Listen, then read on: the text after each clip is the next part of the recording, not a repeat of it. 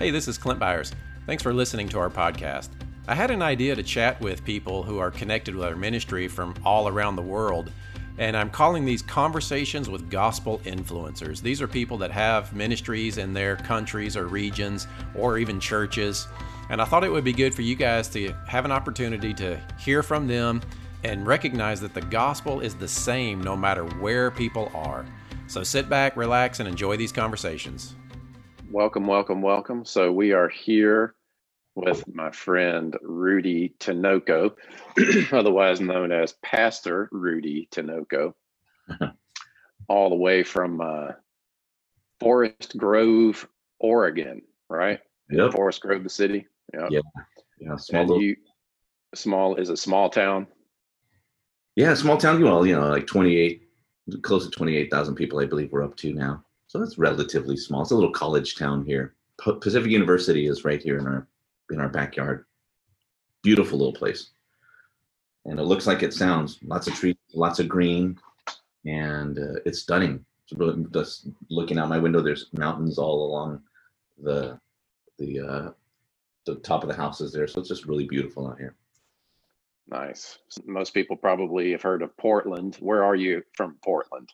Yeah, we're about maybe 20 miles west of Portland, so it's not too far from us. So you're closer to the coast. Well, actually, we're closer to Portland. And what's great about where we're living at is, not too far. You can be in the snow on Mount Hood, messing about there. You go the other direction about, 50 minutes. You're right there at the Oregon coast. It's stunning. Man, and then beautiful. You get city life here in Portland, which is not so beautiful right now. It's a hot mess over there. But we're in Portland. I know that's like, maybe we'll talk a little bit about that, about what's going on in Portland. Maybe not too much of the political side, but kind of from the spiritual ministerial side. But so you pastor Old Town Church, right? Yeah, we have a cool story. I won't belabor it too much, but I was formerly a campus pastor of Sunrise Church in Hillsboro. So I was the pastor of the Forest Grove campus. I was the campus pastor, was what I was referred to. And we began to really grow to the point where we had to find a different building because we just couldn't fit there. And I was looking for all sorts of options, talked to the high school here, Forest Grove High School, which that was an option and a possibility for us. But as we were praying, God came through, man, and a church up the road, it was First Baptist Church, Forest Grove. They came to me, and I'm friends with many of the folks there, and they said, "Rude, we love what you guys are doing. You're growing. Things were not growing there." And they said, "We want to give you the building for free. Wow. No strings attached. You don't need to take our leaders with you. None of that. Just, we want to come together with you. We'll become one body and move forward." And that we're Old Town Church now. And nice. It's just been incredible. Like, who does that, man? Gives their church building. How people are, man. Church, they can tend to hold on to stuff so tightly. And for them to open-handedly give us this facility, man, you got to see it, bro. One day when you come. Yeah, over. I do want to come out there. So, here's what I need you to do is rub a little bit of that. Somebody gave me a building anointing off on us. We need a building ourselves. Of course, we're in the COVID caution zone still a little bit out here, so people are staying away. But so your church, I think you said pre-COVID average Sunday was about 600 people on a course of a weekend. We keep bumping up against that number. So I would say more on average, we have like 500, 525, and then we'll hit like 600, and then it goes back to 5. So nice.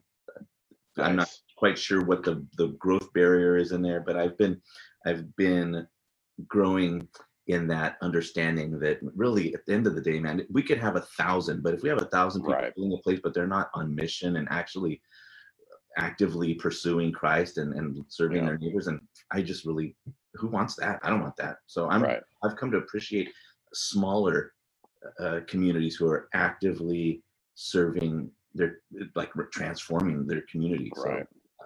So, we've been doing that in many ways here. Awesome. So how have you been doing that? Well, I know you're like very personable, right? You go out and you just hang out and do By the way, Rudy is also a magician and a musician. You sing. Are you a painter also? Kind of like the jack of all trades, dance and paint and everything too? But yeah, and maybe I'll have to explain a little bit in a little bit about the magic, because sometimes people say Rudy's a magician, yes, Christians lose their stuff. You're like, why? I think you froze on me.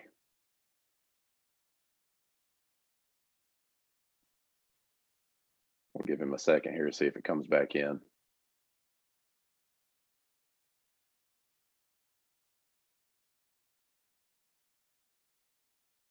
I'll text him.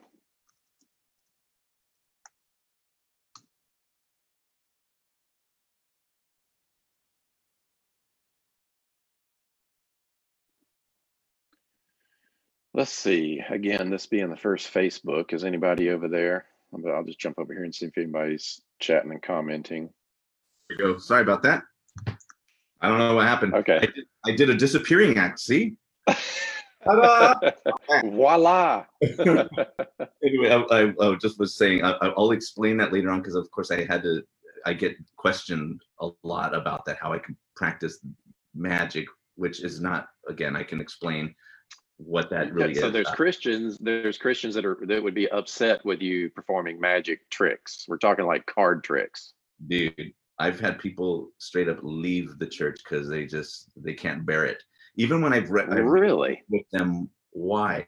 I guess why not just get into it right here? See, because obviously the Bible has stuff to say about those who practice sorcery, and in the book of Acts it talks about specifically those who practice magical arts. So they're obviously like witchcraft. Or witchcraft, of course. And it's Acts 19:19, I believe, is where it talks about the magical arts. Which, interestingly, if you look at the Greek word that's translated magical arts, like look it up. Go, if you get it, you can just Google it, and you'll see the actual literal translation is oddness. I forget what the actual Greek word is, but how do you get magical arts oddness? Now, sorcery is an interesting thing. And you already probably know this, but sorcery in the Greek is pharmakeia. Pharmakeia, yeah, where we get pharmacy, drugs. Yeah. And guess what? You and I both know what that kind of sorcery does and what it conjures into this world, bro. So exactly. Yeah, absolutely, that is sorcery. And that's why my son came and bought some a cream that he bought with like some CBD stuff in it. I won't even put CBD on me. They might say it doesn't have anything in it. I don't care. Right. Been there, done that. Yeah. I don't want to go back. Yeah, I don't want even CBD cream, bro. So, so that's sorcery. And what I'm doing, and before we leave, I can show you a silly little trick. Yeah, we'll see a little trick, and you post your tricks online sometimes, and this little stuff that you do. I watched one that you did with your wife not too long ago. What's her name? Charlene. Yeah. Yeah. So it's this silliness. It's for the purpose of entertainment. And it's funny, and because the same Christians who will bust my chops about, well, why are you doing that? It's deceptive. And well, yeah. Well, do you watch Transformers, Miss? Well, do you mean the movie Transformers? Yeah. And you get caught away in the movie magic. You let yourself go, and you're entertained. Your senses are deceived. You think that for a moment, even though you know it's not real, that these things could actually exist.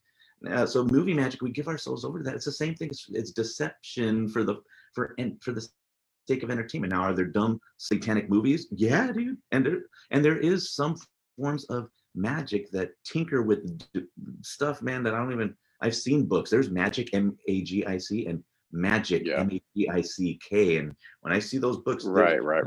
Stuff, I don't play that. So it's it's kind of like martial arts also, or even yoga. So like Tai Chi, yoga, some people would say yoga is all evil. Tai Chi is all evil because you're standing and you're inviting the Kundalini spirit just because you stand in a particular stance. And it's like, you're telling me that my God-given body, that if I just stand in a particular direction, I'm like somehow signaling to demons to inhabit my body. Now, if I start praying to Krishna or chanting some Vedic, mantra, you're going across the line. But anyway, right. So that's hopefully we'll get people. And even I know some would hear that and they still won't be convinced because it's still right. You're deceiving people. Well, it's tradition. It's what they're raised with, and it's what people believe. It's like tongues, it's people believing that tongues is of the devil or something like that, Right.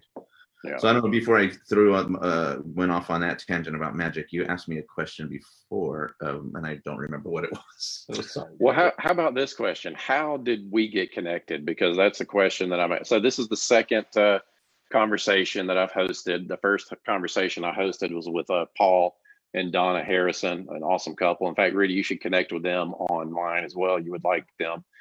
They're just a sweet couple, and they basically have a small group in their home in Stoke-on-Trent, England. But they're paying attention to what we're doing, somehow found us online.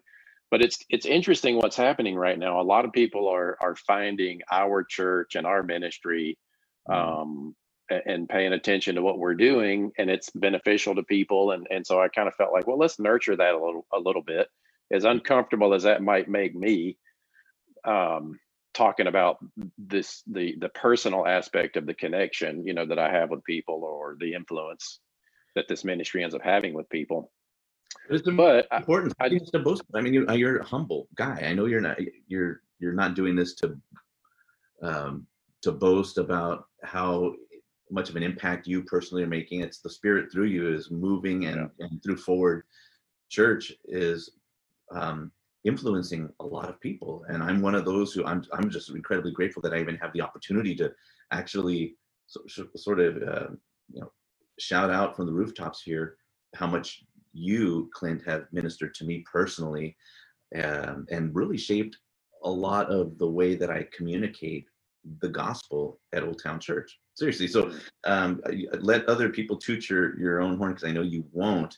But for those watching, and for your Forward Church family to know that you in my estimation, are one of the best Bible teachers. I know it sounds crazy. I mean, I'm telling you, I listen to Clint's messages over and over again. Some of the same ones sometimes over and over, to let it sit in my spirit enough that my wife, when I was on the phone with Clint one time, she knew, to go, "Is that Clint Byers?" And so she just recognized his voice. It's just in our house. So, really quick. So then about how I came to know about Clint's ministry and Forward Church was through a very similar traumatic demonic experience that he and I shared. And if you read Devil Walk, any of you read Devil Walk, Clint's story is my story. It's like my testimony.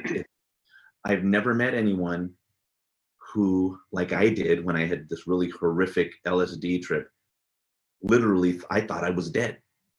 I thought I was dead, and now I'm in hell, and this is my punishment, and my reality around me, I'm just dreaming it. It's a figment of my wild imagination. But I'm going to experience several iterations of this hell as I descend deeper and deeper. Yeah, exact same thing. I can't explain the absolute terror and horror of what I went through, and I forget what happened. I think I'd already found you, Clint. I had already been listening to your messages about God's grace and love, and I think I finally went, who is this guy? This guy's money. And so you found the book. I think you found the book, right? And you read the book, and that kind of, wasn't that the introduction? The book was afterward. Oh, interesting. The message of grace pulled me in. Wow. And I went like, who is this dude? And I went and looked, and I saw you had a Devil Walk book, and I go, what Devil Walk? What is this? And when I read the back of that, or just the description of it, right, I was floored. I thought, oh my gosh, there's so much. There's something comforting about somebody sharing that same experience. Right. It made me think, oh my gosh, I'm not crazy. I'm not alone in this. Now it is kind of crazy, but I found you because ultimately the grace message, and then the connection with you, even deeper than that, is because we have a shared experience, a traumatic experience that we're not alone either. We're not the only two. Now, since then, I've met other folks that are similar and thought they're dead, or that there's like on the Truman Show, and everything is about them. I remember when that movie came out, it kind of triggered me a little bit, even though I was a few years removed from it. I was watching it, and at the end of it, you think, okay, your door's going to open too. Those little thoughts would creep back up. And if you've never been crazy, then you don't know what we're talking about. But if you've been crazy, you can identify. And so I thought it was the other way. I thought you found the book and then you kind of got into the messages. So that's cool. And so, those people that are watching or listening to my sermons, and I talk about that people reach out relatively regularly that have had similar experiences. It's really cool to be able to have this relationship with you, Rudy, that's running the same direction or pastoring on opposite coasts, and same message, same gospel, different people, different mindsets, different culture. Although you said you're kind of in a conservative area where you live, but the gospel is the gospel no matter where you go. So I appreciate you, saying that and giving some props to the church and the ministry and the messages. When I hear things like that, it is humbling, but it's also really it's encouraging. And so I would say the same thing to you, because I've watched some of your messages, and honestly, I don't like a lot of preaching. I love studying the Bible. I love reading, but I just don't like a lot of preaching. There's a lot of show in it. And if I didn't know me and I watched myself, I'd probably think the same thing. I don't know, but there's just something about it that when I watch a lot of preachers, there's a lot of contradictions in the teaching, but I don't know. But I can watch you, and I actually will. And I listen to your stuff, and I jump online, and so I don't get to catch you live very often because you're out on the West Coast. Yeah, we're both afterward. Our times bump up against each other. I'll start and I'll be able to catch the beginning, but then I got to bounce. Yeah, and I think I have the same sort of feeling against. That sounds bad, but right. I know what you mean. I see a lot of, they change the way they talk. It's like, why are you yelling, dude? Why, I understand you. I get passionate sometimes, but the way they talk, it's I don't know. It's a pastor or preacher voice that they put on it. Right. So I don't know. Well, but that's what I like about your stuff is that, you're the same dude. We've never met in person, but we've done several video chats and phone chats over the years. And by the way, when was the first time that we connected? Do you remember? It had to be 6 or 7 years ago, wasn't it? It's probably been about close to 7 years. Yeah. Gosh, totally. Yeah. Can you believe that? Time flies, man. But that's something that I aspire to as well, and that's one of the biggest compliments that people will give you about your teaching is that you're the same person inside the pulpit or outside the pulpit. And I kind of think that's what the world is looking for authenticity, looking for people who, I was listening, and I'd never really articulated it this way, but I was listening to who I consider my pastor, one of my mentors, Jim Richards, and I was watching a session from him last week maybe.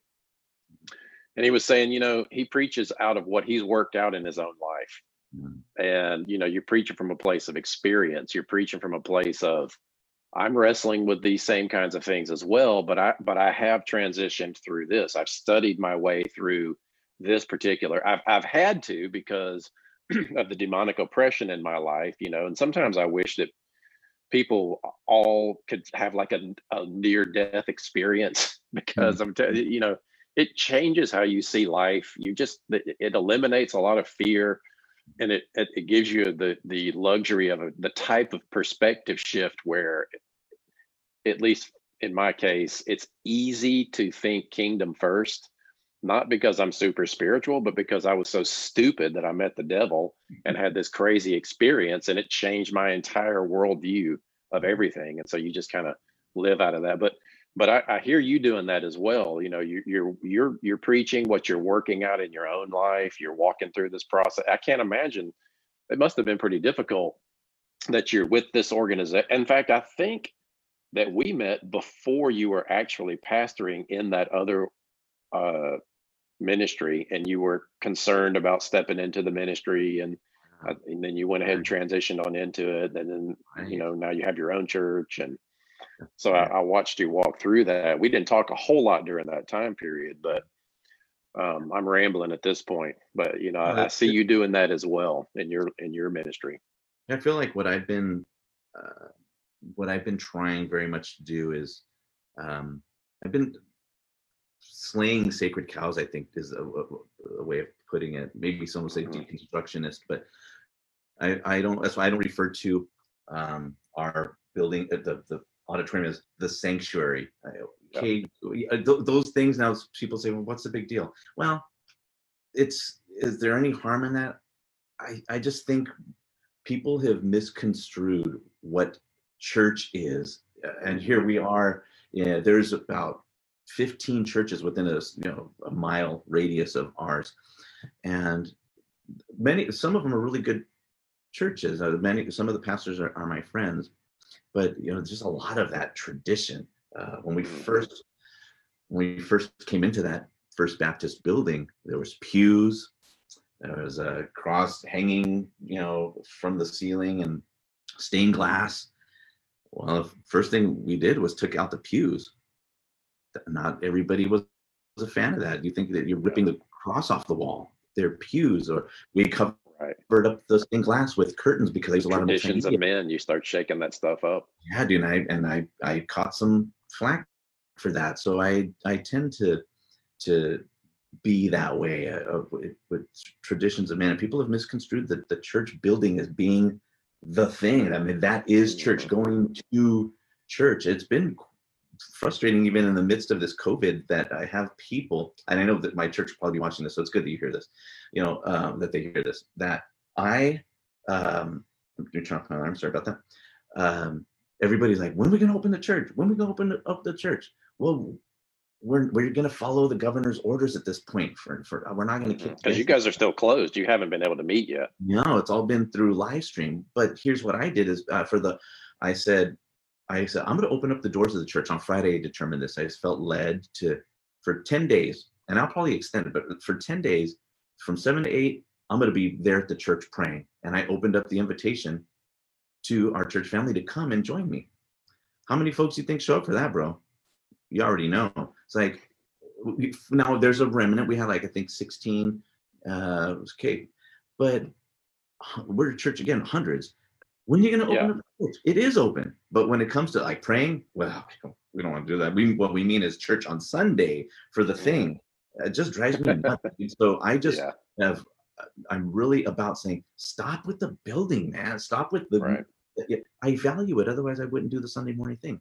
But be the church. There's certain people, suffering, hurting all around you, and their needs could easily be met by the 500-600 people at Old Town if they just were activated and on mission. We could transform this community. But I'm preaching to the choir, so it's been a frustration of mine here, and that I'm trying to constantly communicate to the church families that, man, it's not about that building over there. It's be the church. Yeah. And I think, because people would know your heart, because your theology is no condemnation for those who are in Christ, but your application is get to work, get out there. I've said this before, and it kind of upset because people, and also people too, don't, and I'm saying this as a pastor, sometimes people look at pastors and think, well, overlook what you are doing and a lot of the behind the scenes stuff that you get to do. And sometimes I've stood up and I've said, look, I'm doing what I'm supposed to do. I'm studying all week long. I'm preparing messages. I'm coming in. I'm preaching. And again, it's not a complaining thing. So those that are listening, I love you guys. We're not complaining. This is two pastors not griping. This is not two pastors that would say, I love the ministry except for the people. And I've heard ministers say that. Neither one of us would say that, because it's certainly people first. But I think it's the kind of the fabric of the calling. There's just kind of a fire within you to provoke people for jealousy unto good works, to push people a little bit. But I'm thinking, I'm doing what I'm doing. If you would do what you're called to do, man, we would be a thriving, powerful body of Christ. And that doesn't mean catch my vision. That's one of our core values is I don't want people to catch my vision. I want people to catch their own vision. And then I want them to articulate to me what that vision is. And if their vision fits within something that we're already doing as an organized church, then let's do that together. But if it's something that we as an organization can support you and what you're doing externally, then how can we get behind that? But a lot of people they're sitting on their gifts. They're not stepping out. And Now's the time, especially now's the time. Yeah, and people think when you're preaching the grace, and I'm trying my best, man, to ensure that I'm not commingling with the law. Sometimes it's hard making a legalistic thing, but when you're I lost you for a second there. Repeat that. Can you hear me? Can you hear me now? Yep. Good now. Okay, so I guess the point that I was going to make is that it seems to be people who, if you're preaching grace unadulterated, trying to make sure you're not commingling with the law, you preach grace, you're going to get people say, you don't talk about repentance enough. There's too much grace. Then if you preach a lot of grace, then when you start telling people that you actually got to do something and get off your butt and get to the business, and they go, well, I thought you said it's about grace. But we're free from the law. It's like, yeah, it's like, oh, forget. I just like throw your hands up. So it's, I just, of course, that the grace of God, Titus 2:11-12, the grace of God teaches us to say no to ungodliness. Right. So right. Yeah, grace, absolutely. And grace is going to radically transform you when you capture how deeply God loves you. It'll transform you. So, that's why we're set free from, think of the stuff that we did, bro. Like heavy drugs. I used to smoke meth off a tinfoil. I didn't even have the decency to get a pipe. Yeah. It was just awful. See, what you had to do is roll the tinfoil up into a pipe and you cinch it at the end so the meth doesn't go through the crack, just the smoke does. Yeah, only an old head would know that, We've been delivered from crazy. And and have zero desire for that stuff. I'm around people sometimes, they're smoking weed and I'm like, yeah, forget I just have no desire for that anymore, No. And think of, how good God is. That in your case, I believe if our story was similar in this, but man, I didn't really want nothing to do with God. When the things that I was doing that led me into that trip, I was listening to King Diamond, this known Satanist, his music where there are demonic whispers in there. While I was doing LSD, I didn't want nothing to do with God. And it was almost even against my will. He reached down there when I was in the pit and pulled me out. That's why I know it's true that God, it's not people make it like, go get your thing right. And then, and then come in. Yeah. And then like, yeah, right, man. In your homosexuality, in your addiction, in your drunkenness and whatever, in your adultery, God, his grace meets you there and is able to pull you up out. It's amazing, man. God is so. Church is a hospital. You would never see a doctor walking around a hospital mad at the patients because they're sick. That's good. That's how ministry is. It's like you're not necessarily going to put a crackhead in charge of your nursery, but there are boundaries. Yeah, that's true. So in Portland, right? Maybe we'll kind of talk about the state of the nation. And I have some international friends, and I speak to them, and they're, people are always kind, but you can tell there's kind of this mindset of, you guys just have been comfortable for so long over there that this unrest is, it's our everyday life in some situations, but so you're not far from Portland. What's it like being out there? We had a little bit of that unrest going on here. There was a Wendy's burned in Atlanta because there was someone shot there, and there was kind of not quite a chop, but you guys had that's where CHOP was in Portland, wasn't it? They've been trying to start one, but I don't know how. Where was that? Was that in Seattle? That was in Seattle. That's right. That's about 2 hours north from us. Okay. There's 2,000 protesters right now out there. They've been out there 58 days, I believe. Wow. Just fighting the feds because there's a federal building. So they got feds over there and they're they're firebombing the place. It's a federal building and people are all wondering, well, these federal agents are pulling up, grabbing people, putting them in unmarked cars and then, out whatever they're doing there. The federal building that's being attacked. And there are some peaceful protesters. Of course there are. But it's like those Antifa and those the Soros-funded professional Marxist branch of what's trying to happen out there. Yeah, it's crazy. People will think we're crazy for believing what you just said, but I think it's true. Protesters don't have that kind of longevity. There's something fueling that fire, and it's ultimately, if you trace it all the way back, it's the enemy that wants to um, destroy humanity. But so without getting into the political side and picking sides and all that, and so in Portland, you're watching things. Does it affect your area? Are you seeing any type of racial division, ripple effects? Is it putting a strain on your congregation? Is it putting a strain on you? I mean, what's been the effect of the unrest out there? I think we're fortunate to a certain degree, because as much as Portland is just going crazy right now, we're somewhat removed from it. We're in an area where, like, there's Gales Creek up one way, there's Gaston and Banks, and there's these places where most of the people around here wear camo, and even the women are wearing stuff. So we have a lot of hunters. Kind of like where we live. Yeah, bro. I mean, it's nothing to see a truck run by with an American flag and a Trump 2020 flag on the other side.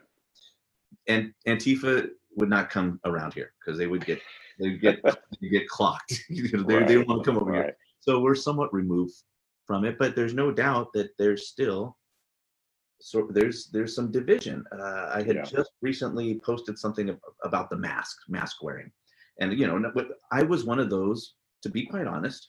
And I'll just be honest, because the masks, in my opinion, that I've studied a lot about, don't do anything. They don't do anything. I'm telling you, and especially the way that people are wearing them. They're actually, it's sad, because a false sense of security. You wear the mask. Right. If your health is compromised, don't go out with the mask. It's not going to do anything for you. If you want an article, I can post it in the comment section. Okay.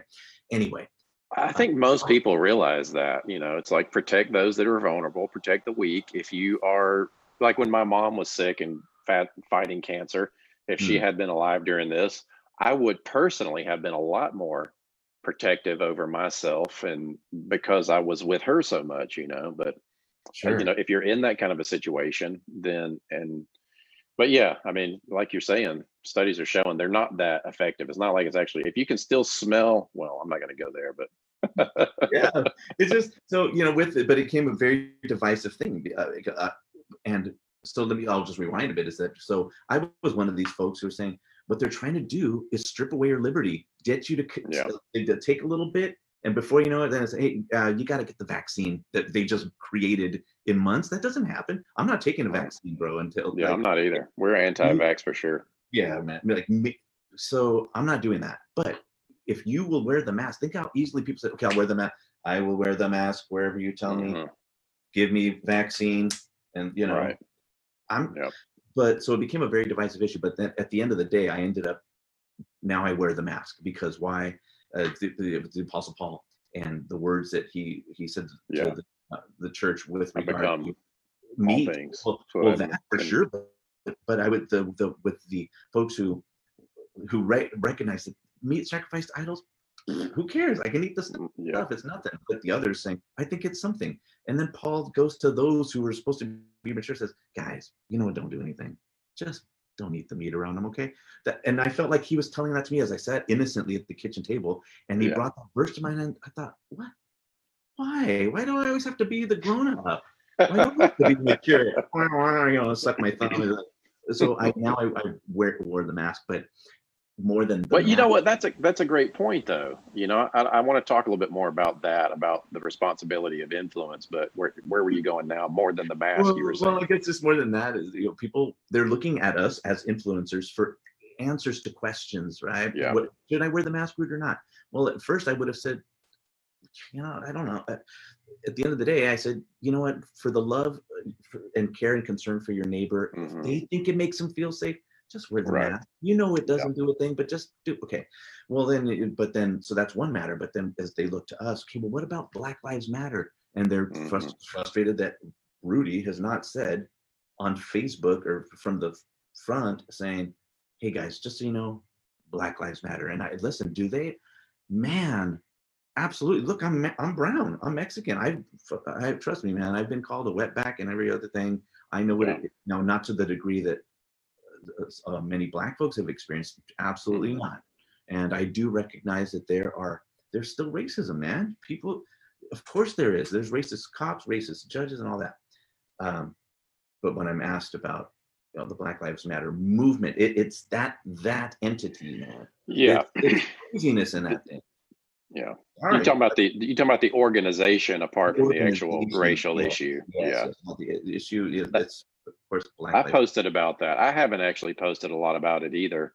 But I did post about the organization Black Lives Matter, because if you go to their website, it's basically a couple of lesbians that started an organization to kind of piggyback gay rights issues onto racial issues. Mhm. And they're just different things. I have friends that are all for, gay rights and all that kind of stuff, but they will even make the distinction between that. There's a distinction between sexual behavior and your ethnicity, Mhm. and that's so to me, the most concerning thing, Black Lives Matter, the organization, is right there on their website. They want to break down the nuclear family, Mhm. which is there's a lot to be said of the welfare system and all of that. I don't want to go into a whole lot of that, but that's an affront to the model that God gave us to be in family. And we see, no matter what color, no matter what region, no matter what country, no matter what ethnicity, if there's not a father in the home, there's going to be more crime in those. And if you have the more fatherlessness that there is all across the board of all humanity, you see the types of issues that we're seeing in these movements right now. And it's a problem. We need leaders within each culture to rise up and point us back to Jesus. And, I can't say, well, the past is the past, get over it, because I don't know what it's like. I don't know what it's like for you to be a minority in this country. I'm a white dude in the South, you know what I mean? Mhm. Stuff that you've been through. But, so I have just kind of settled in on the spiritual element, pointing people to unity in Christ, talking about compassion and love. And I mean, it's kind of generic and it's kind of a no-brainer, but then again, it's also needed, because I get messages from people who are saying, you guys are like some of the calmest people that I know right now on the internet, and I'm in another country, but I appreciate what you're doing. You're just helping me have a level of sanity. That's really good. That's why I try to focus on the main thing. And I think Right. it was you who actually encouraged me in this. I've been feeling the pull Oh yeah, to have to comment on all these things. Right. Yeah. That was a couple of weeks ago. Yeah, and that really spoke to me, man. It really, and I appreciate you. You really set me free from that mindset. I go, yeah, why am I allowing people to put me in that role of political commentator? Well, first of all, I am not even qualified to do that. Really, Right. with learning about Black Lives Matter and what Marxism, I heard that, but what is that? So I only barely in the last month discovered what that is. So I'm not. Right. I'm not informed enough to be a political commentator. Sure, I have my opinions and stuff, but that's why I finally I said, yeah, I'm just going to continue to preach Christ crucified and this incredible grace of God, and communicate to people the need to actively love your neighbor. And if we were doing that, if people were actually living out what the gospel says, or just being like Jesus, racism would come to an end. We wouldn't have those issues anymore. There wouldn't be injustice and murder and all that. So the change really needs to come from the heart out. I mean, we can fine. You go ahead and defund police. All those things. They think that that's going to do away with whatever systemic racism there might be. No, it's just going to keep. Racism's going to still exist. The people need a heart transformed by Christ. So that's what I'm just focusing on, that the grace of God, and let's be serving actively be the church in our community, man. Our love for one another should compel the world that we follow Jesus, and should compel them to desire him also. I'm writing the book on it literally right now. Oh, that's awesome. I love it. That's excellent. I'll be first in line for that book. Yeah. So I've just it's hard because, like you have people from around the world now who are following you. That's awesome. And it's such a tremendous responsibility that we have. And so that's why I think it's really important for me to not let people push me to make a particular political statement that's going to only either confirm their bias or sway folks one way or the other. And I get, here's the problem in that. And the people that are willing to do that it's the same thing that the Israelites did to Moses. God delivered the Israelites out of Egypt. God said, okay, Moses, go get everybody and bring them to me, and I'm going to come down and meet with them. And the Israelites said, we don't want to do that. We saw what he did to the Egyptians. You go talk to him. And so Moses acquiesced. I wonder, I'm not a Calvinist. I think things could have changed. I think people could have made different decisions all along the way. I think Pharaoh could have said, what am I doing? I think I'd rather worship this Lord, this God, but because he didn't, then God turned him over to his own reprobate heart, reprobate mind. But so the Israelites are talking. God tells Moses, go tell them that I want to meet with them and speak with them. They go, Moses comes down, tells them that. They said, no, you go talk to him for us. And that's what people are doing. They're trying to put you in the position to go talk to God for them, put you in the position to be their pope, put you in the position to be their prophet that hears God for them, which is why, I think it's important for us to teach people how to hear God for themselves. And, we're trying the best we can to hear from God for ourselves and for our vision and what we're trying to do and our lives and our place in this country, which is like the bottom of the line. But yeah, I would encourage all pastors, don't feel like you have to do that. And don't feel like that you're gonna, because I have people asking me, well, I need to know how to think about this. And I'm like, well, pray. You have the same Holy Spirit that I do. I will teach you who you are in Christ. And then you go talk to God, because I'm not coming down off the mountain with a list of 10 commandments for you to do. What God tells you to do might be different than what he tells me to do. Excellent, man. That's why I love the way you preach, man. You know how to communicate truth well. So then what do we do when November rolls around and, Trump's in or Trump's out or Biden's in, or maybe Kanye, I don't know. At what point do Christians take a stand politically? Is there a responsibility? Fine, don't come to me necessarily for what you should or shouldn't do with regard to BLM or what. But what is our responsibility in all of that? Because people, they are going to ask, and because we do have influence and people look to us for answers. At what point do we, or do we not? How do we involve ourselves in politics without getting wrapped up in? Is that somebody at a certain point? Yes, I believe preaching the gospel to it is good. At what point, though, do we take action? So, how do we rise up, or should we, against this Marxist agenda that seeks to really destroy the nation as we know it and remove our freedoms? That's really, I think, we're close to that.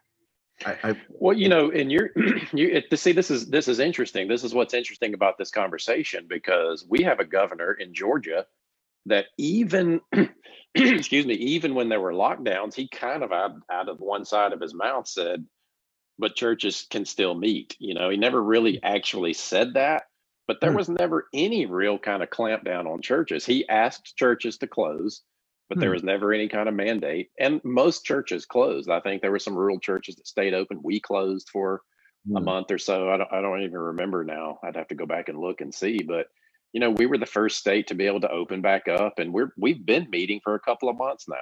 We had a case of COVID pop up in the church, and just out of an abundance of caution, we did close down for a week, which gave us a 2-week cycle. But I can understand why you're in that, you're asking those questions, because where you are, your state is on lockdowns. You can't meet. So like your state is not allowing churches to meet. Is that correct? You can, but there's limits. Of course, like for us, it's where we can have 25 people in our auditorium. Right. 25. Which is probably your kids' church team. Yeah, right. Seriously, it's not very. So at once phase 2, whenever that happens, we can have 78 people based on square footage. So there's not a lot. Oh, it's based on square footage thing. Now, some people are defying that. There's churches that are saying, you're not going to take away my religious freedom, so we're going to meet anyway. So folks are doing it. I don't personally know any folks that are doing that around here, but it's happening. Well, and so, it's a good question. And you ask the question, at what point do we fight, stand up, whatever? And it's like, I think that's why unity in the body is so important, because people like you and I can talk, and I can watch what you're going through, and you can watch what I'm going through, and we can communicate and share. And learn from each other and develop strategies. I don't think any one person has the answer. And it's certainly not going to come from the government. I mean, they're really, if, I'm a limited government guy. I'm like, let's make them absolutely as small as possible. Let's get them out of everything, including marriage and everything. Get them out of our lives as much as possible, and only protecting those God-given liberties. But, so I can't say that I would know when's the time. I would guess if they say, so like I read an article this morning in China, Xi Jinping has sent out his military force into rural areas where there's Christians, and I'm reading stories about where the Chinese government is forcing Christians to take down their religious imagery, their crosses, their pictures of Jesus, and put up images of Mao Zedong, who killed millions of them, and then also the new whatever his title is. And one of the guys that was going through enacting this in China in this home said, "These are your gods, worship these gods." So, if that were to start happening, so like, but we don't want to be the frog in the water that doesn't know it's getting hotter, and we're just a little bit at a time giving up, giving up a little bit of room. I don't, you may feel it a little bit further because of where you are. I don't feel the pinch yet that it's a direct assault on Christianity. Maybe somebody like a Gavin Newsom might hold that opinion and think that it's a good idea for, Christianity to go away. Like a Bill Gates, I've heard him say specifically that somebody asked him about the Bible, and he said, well, you'd be better off reading a book about history or something like that, So, I mean, there are people that believe that way. And if those people do start passing legislation specifically against us, of course, it's time to, rise up in whatever that might look like. But I don't know, I wonder, are we that far? Yeah, that's good. That's a good point, because at this point, the fact that we can't gather, that is a drag. And I do miss people. I'm communicating to an empty space. It's right. As we can. So yeah, I miss gathering with our peeps. But I'm not ready yet to defy the orders, because like you're saying, I don't know. It's not everybody across the board. I just watched a baseball game the other day. I don't even like baseball. It was just on the thing. How awkward, man. This thing's empty.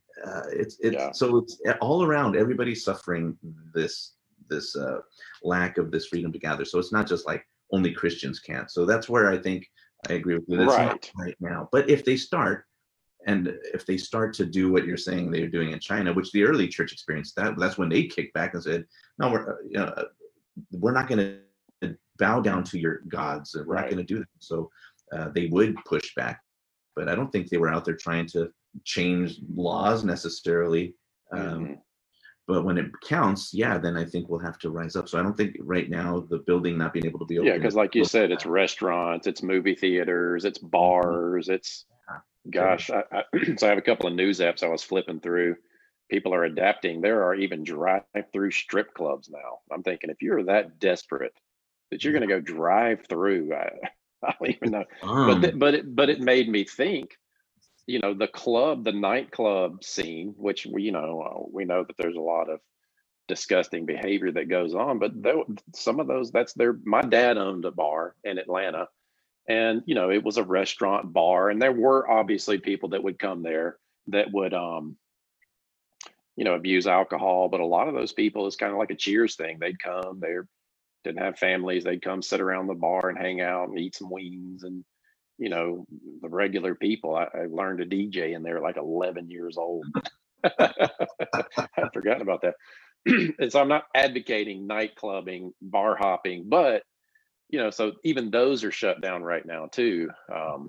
That's true. Boy, we're all over the place here on this conversation, but we are. Go ahead. This is another rabbit trail, but ministry happens in places like that. It's why absolutely people well, and you play in places like that because you're a magician. You're a musician. You even here's how I know you're the coolest pastor on the planet. You have a beer named after you. Yeah. Yeah. Tell me about that. I had a few of them. So some friends, they owned Walt's Brewing up the road, and there's a hop that's called Rudy. It's Rudi. So they called the beer. They said, well, we're going to call it Pastor Rudy's IPA. So I'm like, That's what? awesome. So that was really cool. So they called it Pastor Rudy's IPA. Well, then I have a friend who is a member of our church, and he's Jonathan Kaiser. He has Kaiser Brewing. Well, him and I are boys. He goes, well, I'm not going to be outdone by them. So he has the Tinoco Loco lager. It's like a Mexican lager. Tinoco Loco. So it's so there's that one. And then I had gotten enough food and stuff from meetings at one particular place in town, Ridgewalker Brewing, where if you get a certain amount of points, you can have a beer named after you. So they call it a Pastor Rudy's Freedom IPA. So 3 brews. It's That's crazy. Which hasn't come without some controversy. Now, listen, absolutely. Well, yeah, I was going to say you're probably going to hell over that, Yeah, for sure. Yeah, because people think that, and rightfully so. I have to be cautious of being in the of course. And, to be drunk with wine. Absolutely, we got. Okay, it says be filled with the Spirit, and don't be. It just you have freedom, but in that, don't use it as a license to. Don't shove it in people's face, right? So I'm mindful of that, but of course, it's also allowed me to have a lot of influence in this community. It's a small community, but so I've had just in a week and a half, 3 times where somebody came up to me. One, at the winery I was performing at, one of the tasting room ladies came after the event was over, and she said, "Can you and Charlene come over here?" And she was crying. She said, "Can you guys pray for me?" Okay, well, how does she know that I'm one that she can come to? Because we try to be Christ there in those places. Yeah. I was at so this was a gig that you had playing some music, because you do that. You play like around here, a lot of, not anything by this, but there's a lot of Mexican restaurants where you will have people that they have different little bands set up in the corner playing some music, Sure. So that type of thing. Yeah, I do acoustic covers of pop hits from the 70s, 80s, 90s, and today. So I'll do Kenny Loggins 1 minute and then Prince another, so but it just, there's opportunities if we have our eyes open to be in those spaces where some church folk go, well, what are you be doing at the pub? Or why are you always at David Hill Winery? Well, I'm a member there. I play music there. But also people, a woman came up to me. This was bizarre. This a friend, she's one of the tasting room ladies. She came, I went to go do some work there, and she came to us. "I'm so glad you're here because I had a crazy dream and I don't know what it means." She goes, and first, she hasn't been to church since she's 22 years old. Yeah. She's now well into her 40s. And she said, "In my dream, there was a figure. I couldn't see the face, but it said something about Deuteronomy." And she goes, "I don't even know what that was." She had to look in her Bible to see what is that. Googled it, Wikipedia anyway. Well, when I got there, interestingly, I'm going to be talking about this weekend. I'm going to be talking about the Good Samaritan. And there's an expert in the law. And when she says, "Okay, so what does the law say?" Right? And he says that love God with all your heart, mind, soul, strength. Okay, love your neighbor yourself. And Jesus, that's the thing. Well, that is in Deuteronomy. I think it's chapter 5, 8 or something like that. But see, so I was able to take this woman at a winery. She comes to me with the dream she has. And now I said, I'm not trying to interpret your dream, but I think it's interesting that I'm studying this. Could it be that God is saying, pursue him with all your heart, soul, mind, strength, and and get back to what you were doing 20 years back when you were 22? And I don't know what that dream means, but see, but I was able to be there. And a lot of Christians would, in fact, they do think that I'm carnal for going to places like that. All right, well, listen, sometimes can I be carnal? Yeah. Every once in a while, do I find myself in a place of compromise where I'm like, okay, you know what, Rudy, actually you had one more and you knew you're probably going past what your limit should be. I've done that, of course, man. Right. I'm human. And I'm the first to, again, man, the condemnation, like, see, you're a pastor and blah, blah, blah. Or they're right about you. See how you be using your freedom as a license. And I have to fight that, go, wait, no, in the name of Jesus, man. I'm the righteousness of God in Christ. No, I'm not. But it's good. What it reminds me of is when I'm there, I sure as heck better be mindful. I better retain sobriety, and so I can have clarity of mind. That's so when to me, I can give a word, and I could speak into their life, not all like, well, slurring my words, giving them some biblical truth. Dancing on the tabletop, swinging your shirt around. Speaking of shirts, by the way, what does your shirt say? I asked you earlier before we went live. It looks like ultra religious until you see this part. I never said that. Jesus.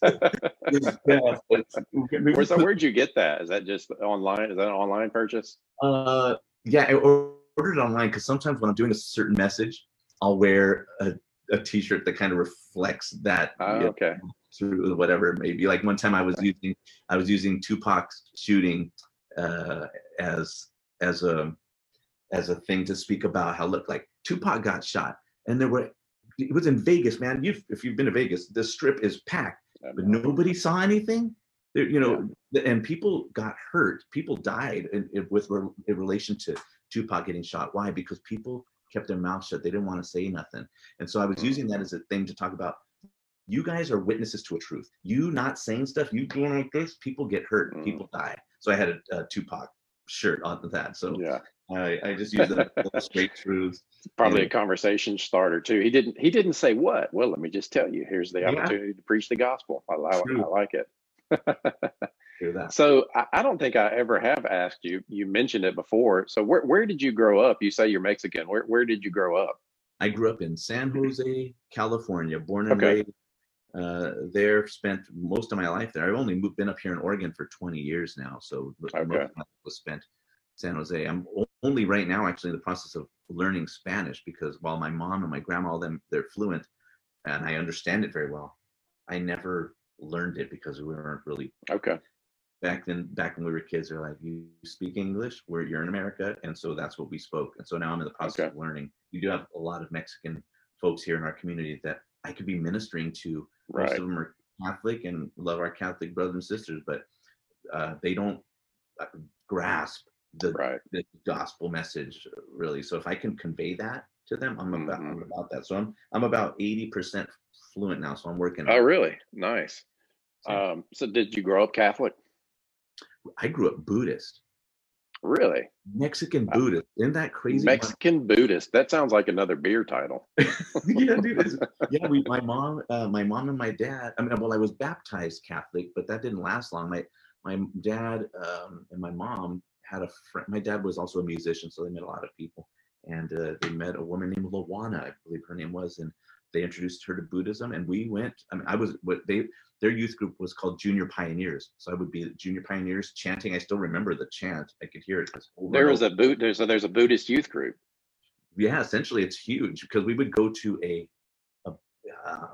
like a temple of sorts, and it was multi-ethnic, Black, white, Mexican, Asian, would be there all kneeling and chanting to what's called a butsudan. It's a box with the scroll in the thing, and we would pray, and I would be there praying with my family. So we were Buddhist until my mom married my stepdad, who was a Christian. He first came into Buddhism and then said, no, in the name of Jesus, we're not doing this. And he started to take us to church. I was reluctant because he was my stepdad, and I was like, you're not my daddy. I want to be Jesus. And God had other plans. My uncle led me to Jesus at 12, and that planted that seed that began to bear fruit. That just opened up a whole other thing. Maybe a few more minutes on that if you don't mind. But so it's like, because you hear about Buddhism, and I even read a lot and studied a lot, and it was almost personal application and practice, more so than the organ. But you're talking about straight up legit organized Buddhism. Totally. Going to a temple. So were there people that would teach? And what did they teach from? And what was the goal? So what was the goal of that type of organization? There really wasn't a lot of teaching, unless I was a kid, so my memory was hundreds of people chanting. You would do that too. At a certain point, I can remember in English. The chanting is all in, I think it's Sanskrit. So you learn mantras. Yeah, and it's in a little book, and after a while you just memorize it because it's so repetitive, and you say the same things. And we would go then into another space. So maybe when we went in there, they would teach, but I don't quite remember there being a lot of the teaching aspect. So I'm not quite Now, sure. was that viewed as an act of work? I mean, like you said, you were a kid. Was that an act of worship of an entity? It was an act of worship / prayer, I believe, all wrapped up into one thing. I don't even know what the scroll actually said, nor do I even know what those words meant that we're praying. I would hesitate to even Google what it is. Who knows what we're praying? Yeah. But there was just this belief that as you are chanting repetitively, you pray, and those things, the universe will respond. It was everything about karma and all of that Okay. stuff wound up in there. Wow. I'll have to ask I my don't think I've. mom. That's a really good question. But what I never experienced any peace in my heart about it. In fact, I would say it's quite haunting to hear all those voices together in unison, chanting stuff that you can't quite get your mind around. I mean, no wonder, man, I've been haunted by all my life, Clint. I mean, what's interesting about my journey, and which is very much like yours, was that what you and I saw, those terrifying things, have been with me since I was a little boy. I can remember being little. I must have been 6, and I was standing out in the playground, and I don't remember what some kid said to me. He said something to me that was profoundly terrifying. It left me stuck. I was so terrified. I was just standing out there. They had to come and get me. But he said something about, I can't even remember, but it was something pertaining to the things that we saw, something about reality, something about something. It's been like that all the time. I can remember moments where, like when I was, again, even when I wasn't high, things would break into my reality of like, I think I told you one time when I was sitting with my daughter. She was only 5 at the time. And then my 2 friends were with me, and I could see something in their face, bro. You know, when you think about the people that you were looking at back then when you were tripping, you're looking like something, you're something in their eyes, or something in their intent toward me was, I couldn't quite make out. And then in that moment, again, I'm not high or anything. In that moment, that terror, it just like falls on me. Yeah. And I say to my daughter, who's only 5, I say, Christina, what's going on? She goes, I don't know, their faces are changing. Now, that's so she saw it too. Yeah, but what's weird though, Clint, is that, like, she said, you perceived it as she was in on it, I think, at the time, right? Well, for sure. Well, but it was weird. She was like an observer, because she didn't. It's weird, the phrasing of it, because I saw her. I was looking at their eyes, and it was shifty to me. Like, are you for me or against me? Are you Judas or Jesus? It was like a weird thing. My daughter said their faces are changing, but their faces weren't changing. Their intent was. So now, what do I do with that? What do you do with that? I mean, that defies reality. And it's those moments like that I've had over and over in my life. People saying weird stuff that's unreal. Now, am I insane? Is it that my daughter didn't really? I know what I know. In fact, I asked my friend Mike, why does she say that your faces are changing? He goes, well, I don't know. Why? It was like he was hiding something from me. And it's that suspicion that the enemy used to continue to keep me in fear. In fact, the reason, like you, as I thought I was dead for a number of months, I had to really reverse that truth on the devil by using Galatians 2:20. So yeah, you know what I did that day. You're right. I am. That's right. Yeah, and and I am to reckon myself dead. Romans 6:11. Right. So yeah, I was dead, but not the way that you're telling me, devil. So I had to really redo my thinking. It's a battle. It's true. It's true mental, spiritual warfare, which all takes place in your mind.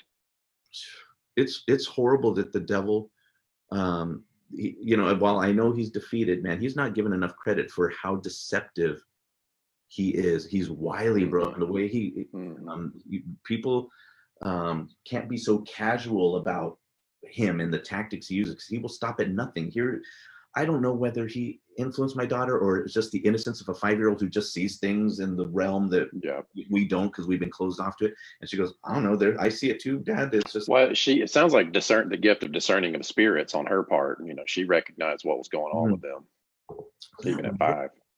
So it's been all my life that, and I think, how much did Buddhism invite demonic forces into our lives. And we've had traumatic stuff. My brother Bobby was only 16 when he shot himself and died in a car in front of the high school. Our lives have been marked with a lot of destruction and addiction and trauma. So Buddhism, it didn't work for us because we experienced all kinds of hell.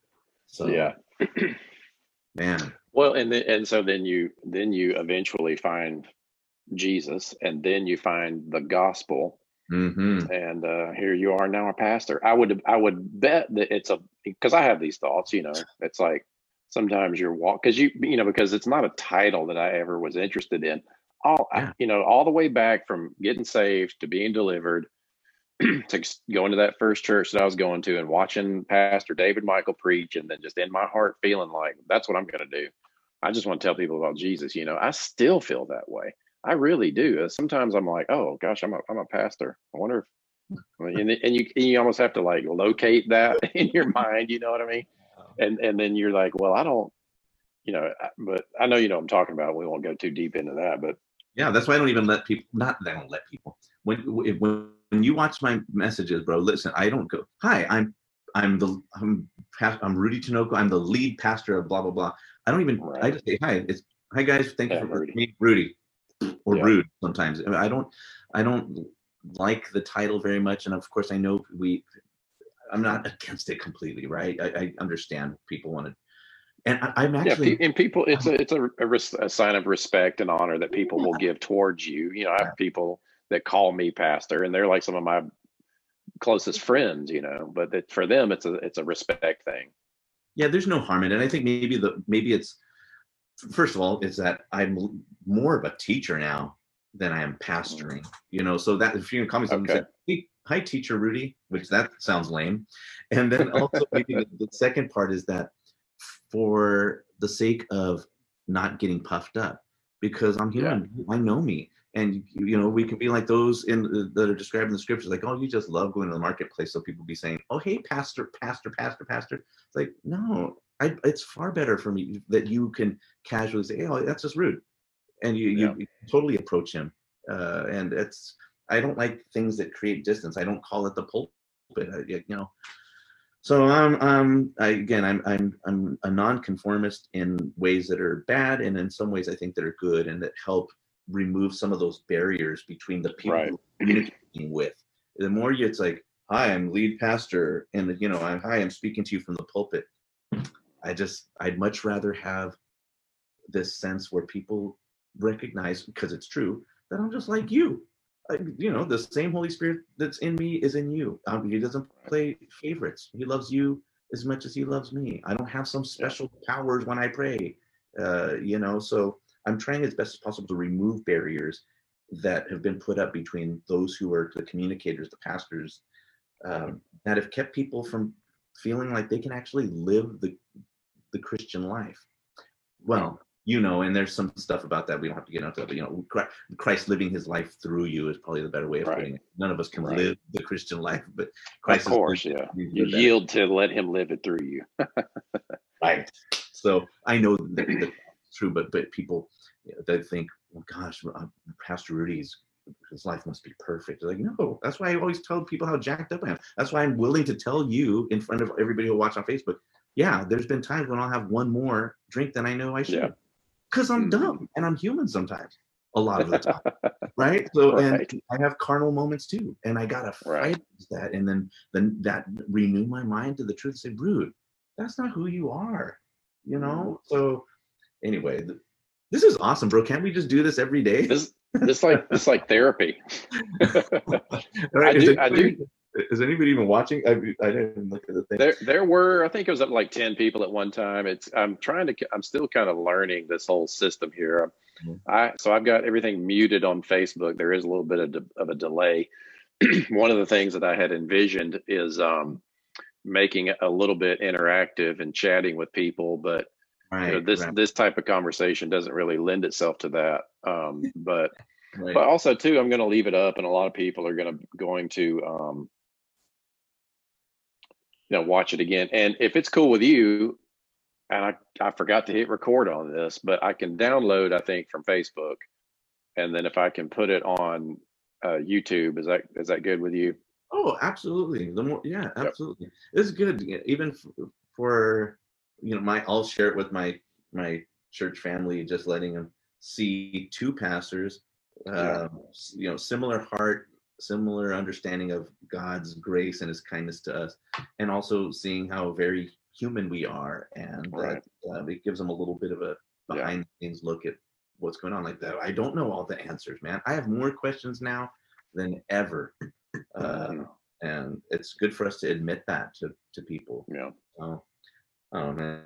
Anyway, this has been awesome, Clint. And again, I want to just say it again. You have been such a huge influence on my life, just in my understanding of God. That your messages of grace that God has spoken through you have brought great comfort to my heart in moments where fear was trying to press in on me.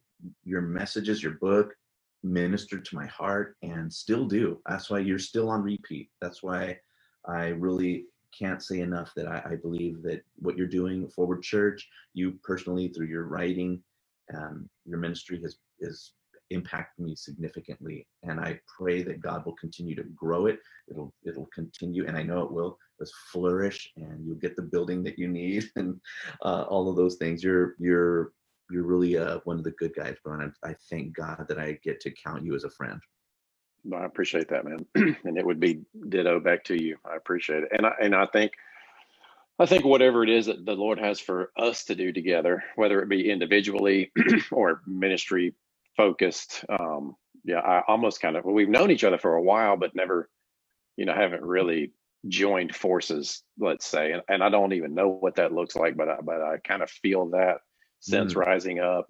There's a few people also too that I think I would want you to meet that God seems to be kind of gathering here. And, so it's like, I've learned to recognize when God is moving in my life and make room for it and kind of host it and kind of nurture and put a little bit of water on that growth that's happening, and rather than trying to ask him to do something, rather than me coming up with an idea, and I still do that sometimes. It's like, hey, God, it'd be a really good idea if you did this, and that's what most people's prayer is. But anyway, I see this as that.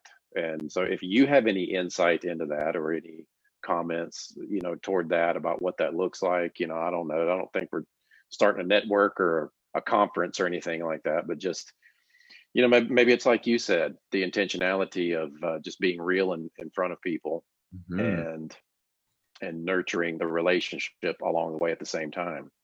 I love it. I'm so in. Because what I want to do with these particular videos. Yep. Yeah, I just want you to know, whatever it is, I'm in. You just let me know, and I'll pray on that and ask God to give us some supernatural creativity on how to approach that. Amen. And so what I would say also to people that are watching, if you are connected with us with Forward Church, Forward Ministries, or you listen to my Tools for Transformation or any of that type of thing, and you are an influencer, in other words, you either have a church or a ministry in some sort of way, or a life group, or like a small group in your home, any type of way where you're actually actively in ministry and our resources are in the mix there of what you use to influence your own heart that affects your ministry. That's kind of how I'm starting these conversations. And because you'd expressed that to me, that our ministry has impacted you that way, Rudy, I wanted to go there, but also just enjoy hanging out. There's a few more people that I'm going to be having in. I'm going to really try to do this weekly, and just kind of see where it goes. But I definitely want to do it with you. I mean, we'll stay in touch, of course, aside from it, but get you back on here. I don't know. We'll just go from there. I'll tune in each week to watch what you're doing.